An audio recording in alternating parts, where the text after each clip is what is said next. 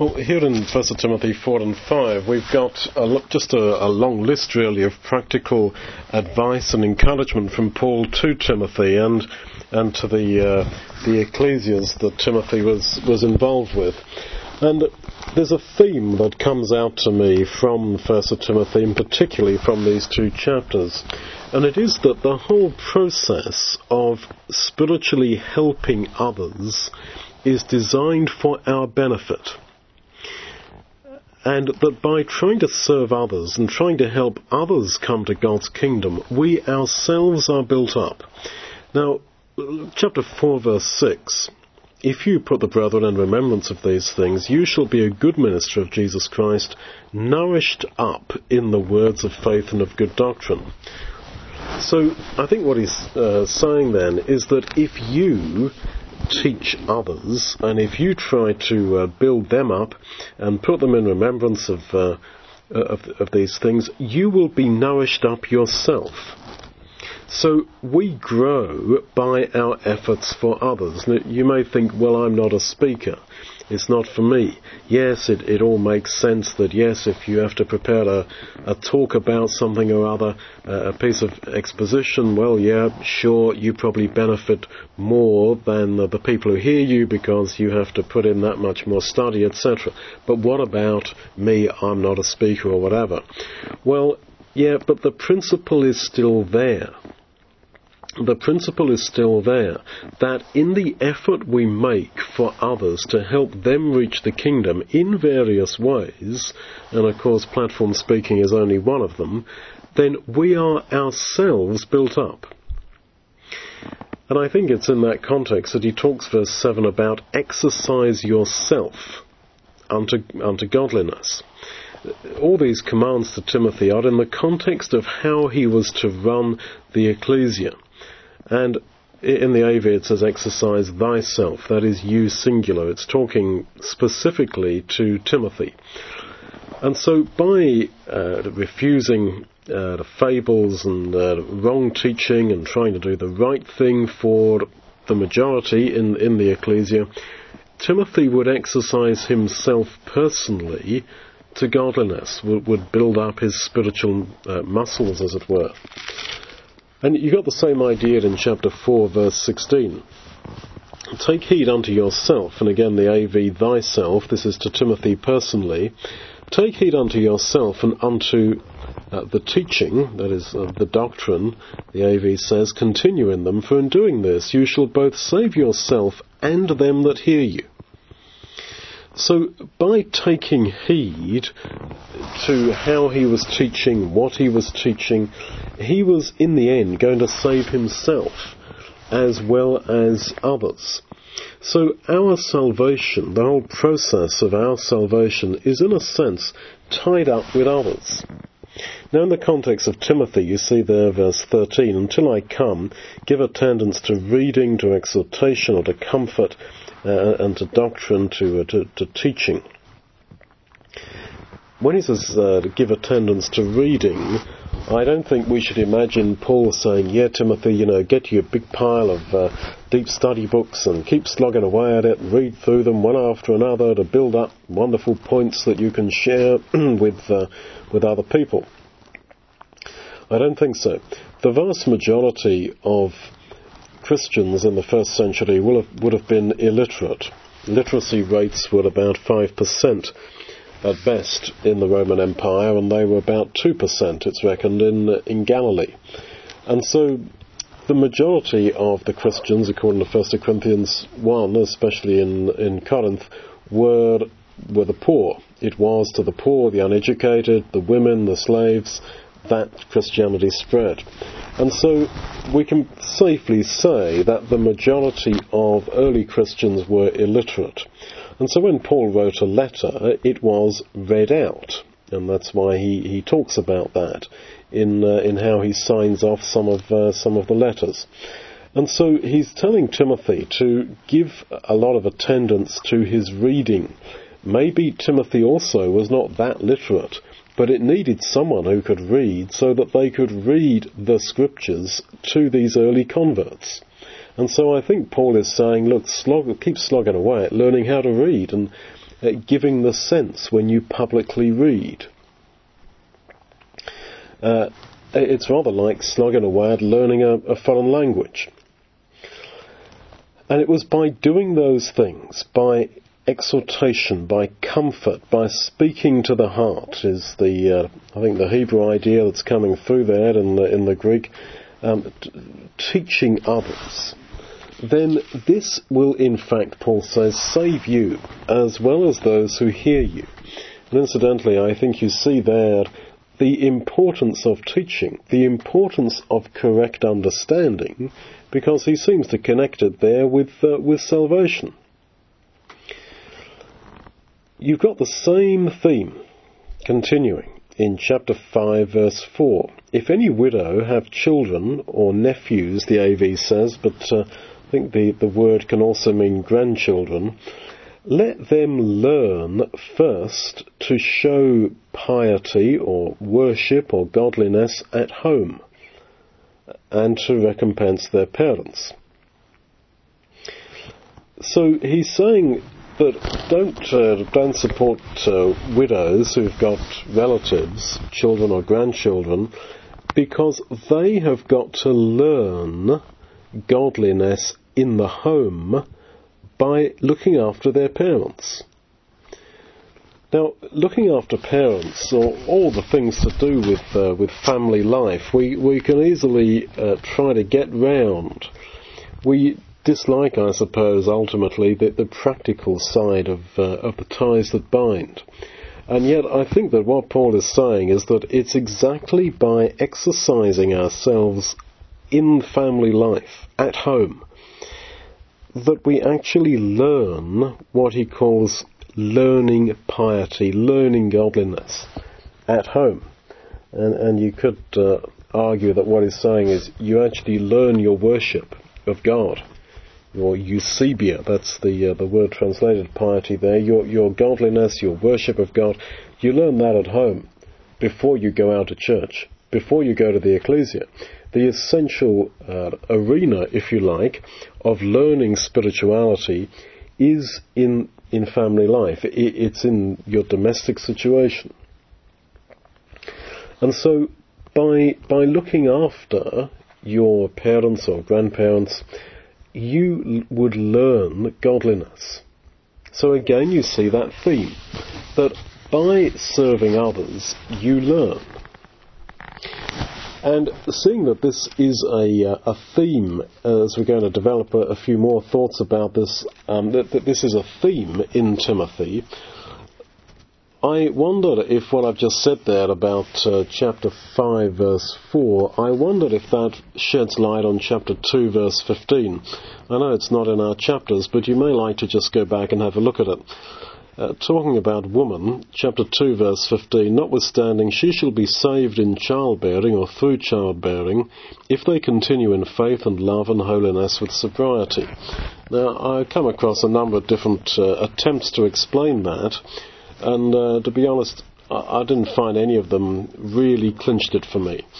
But looking at the fact that he's mentioning a number of times in this letter that through your service to others, you actually learn spirituality and even come to your own salvation, as he said in chapter 4, verse 16, by your efforts for others. I wondered if quite simply what 2 verse 15 means is that the woman, that is, the believing woman, is saved herself in the process of raising the children. By, if she continues in faith and charity and holiness, in raising those children, she, as it were, comes to salvation herself. And there's a number of women, sisters I know, who've said that to me, that, yeah, sure, I kind of believe, but not that strongly, but it wasn't until I had children and had to raise them and realised I had to raise them in the Lord that I came to realise what it was all about, and that I came to life spiritually. That would, as I say, fit in with chapter 4, verse 16, where Timothy is told that by your efforts for others, in his context teaching them, you will both save them and yourself. And the woman too, chapter 2 verse 15, will be saved through childbearing and child raising. That all that work that goes into that, if it's done with, as it should be, with the intention of raising a child in the Lord, then that very often is the woman's salvation. The whole process of it. And it's and what that would be saying, and what chapter 5 verse 4 would be saying, is that in the humdrum stuff of family life, of life within the home arena, that is actually what is used by God, as he says there, chapter 5 verse 4, to teach us godliness, that we might learn piety or godliness at home by looking after elderly relatives. And it's the same with raising little children in the Lord. Now, another example then, going on, chapter 5 verse 18, he talks about elders. He says, the scripture says, verse 18, "You shall not muzzle the ox that treads out the corn." Well, the idea, as I understand it, is that the corn represents God's word, the bread of life.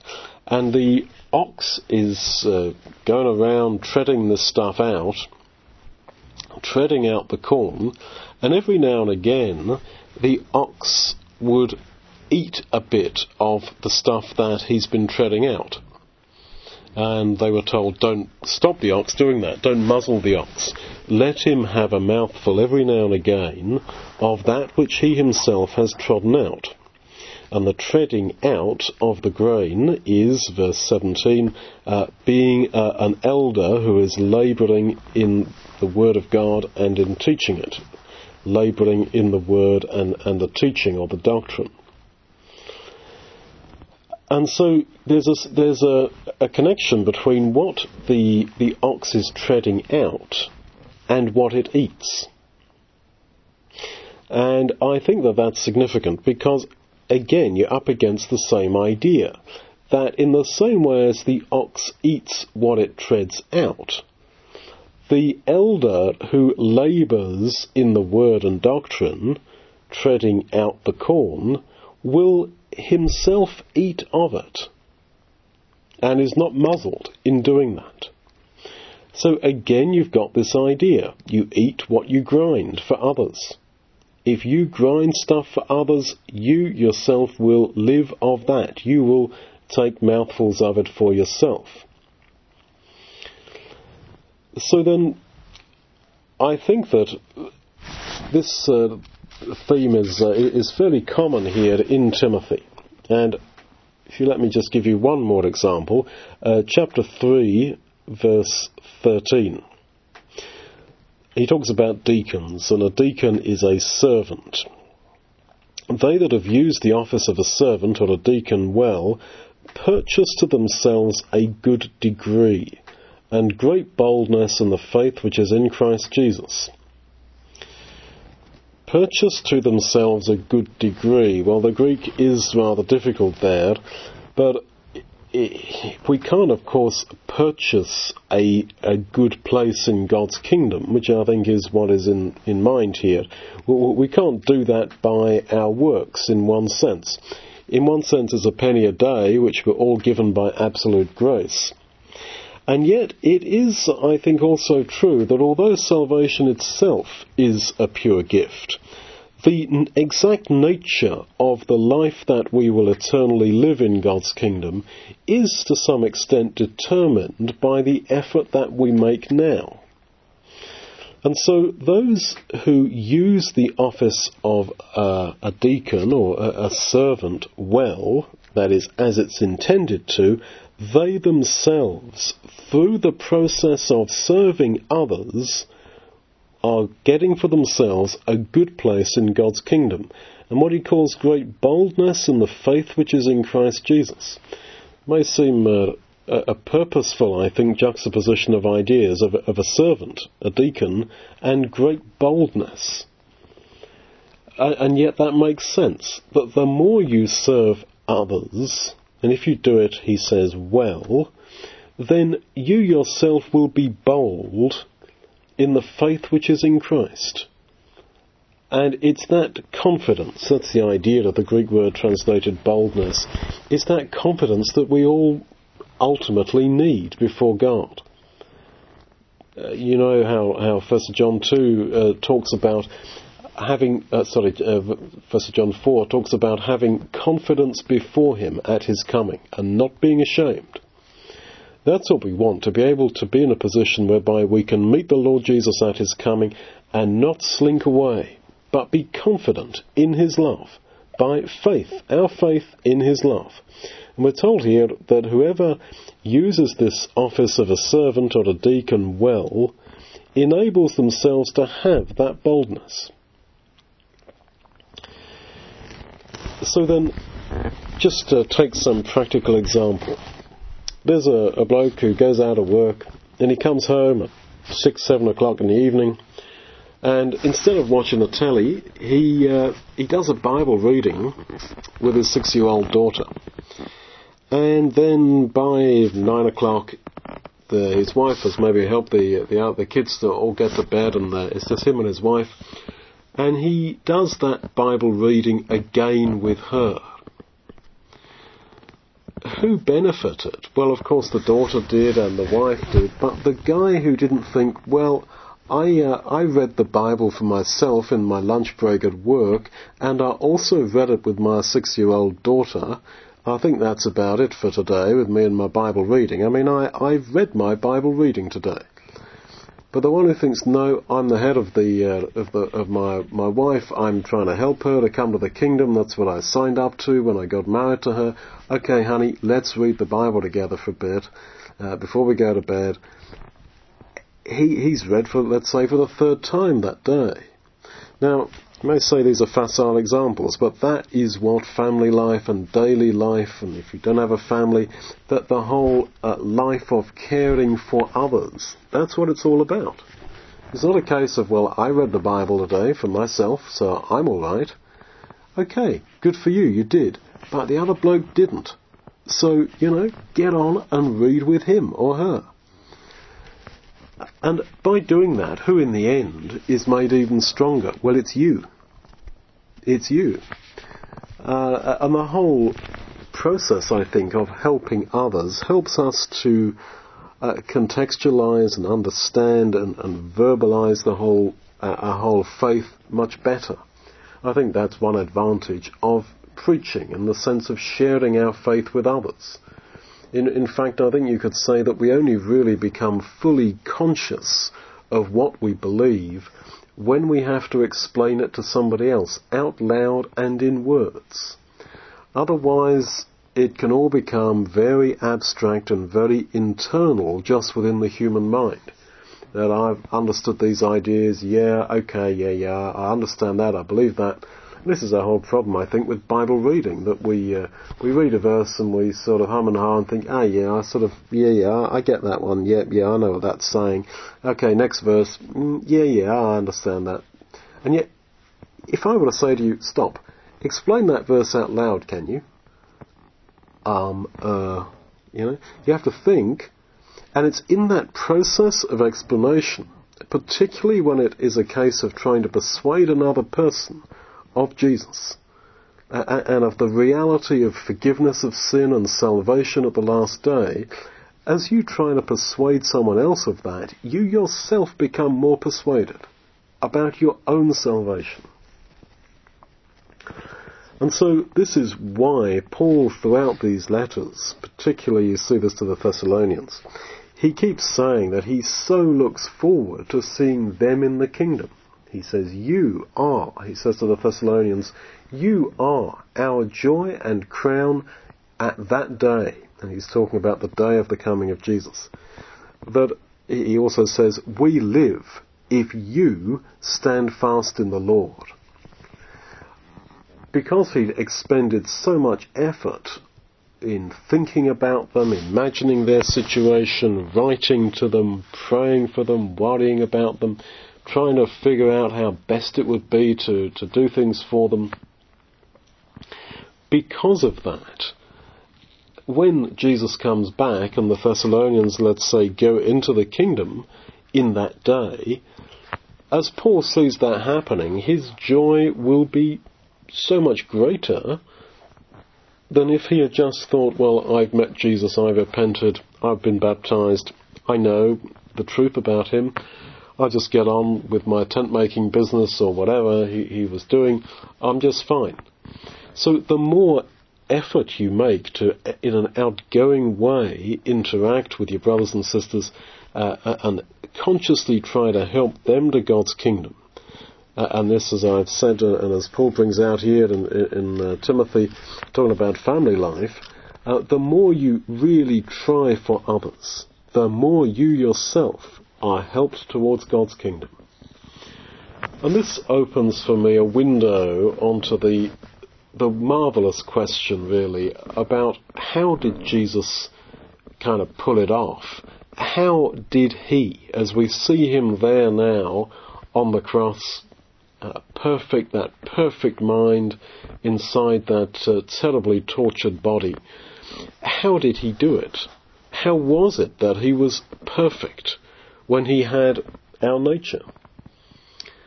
And I know the answer to that is multifactorial. How did he manage to do it? But I think that one of the ways, if you like, that he did it was that he went into life consciously thinking that I am doing this in order to save others.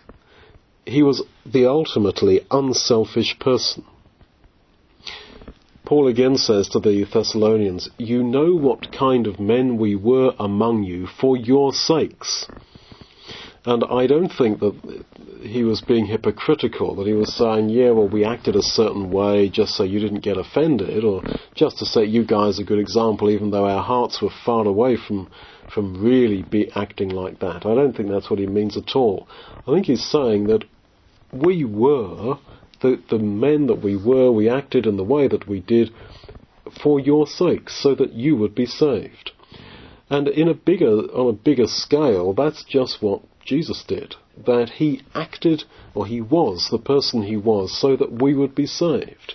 It's rather like when you have kids, you stop swearing under your breath or doing things that you shouldn't do, really, because you realise that, well, I'm an example now to these little minds and ears that are watching. It doesn't mean that you're a hypocrite. It means that you change, because you realise that you have a responsibility to others, and you appreciate that stronger than you did before. And so it is, as I say, above all things with Jesus. Not that he had any sin to sort of quit, but he was who he was for us. And so I think if I were Jesus, I might have thought, the best thing to do is just go away into a monastery and lock myself up and, get someone to bring me food, and I'll just concentrate on being good. And give me a Bible and that, and I'll try and be good. I'll really, really try hard. I'll get plenty of sleep because I get a bit cranky when I'm tired. I won't allow myself any stressful situation so that I don't get stressed, because I tend to sin when I'm stressed. I'll just keep myself out of any stressful situation, etc. And then when the time comes, yes, I will take a knife and slit my throat and be done with it. I think that might have been my idea. But you see that Jesus went right the opposite. He put himself in stressful situations. He went, without sleep for ages. He put himself in situations where he was provoked. When the people are hungry, haven't got anything to eat, we'll send them away. He's done his job preaching to them. That's your problem. You go feed yourselves. Oh no, let's do something else. Let's do a miracle. And we know that he felt power going out of him, energy going out of him every time he did a miracle. So it seems to me that this is one answer to the question, how did Jesus do it? I think he did it because he went into life not seeking his own, as it were, his own personal salvation, but he went into life 101%, as it were, for us. Not trying to keep himself out of stressful situations, but throwing himself totally into humanity, and ultimately becoming obedient to death, even to the death of the cross.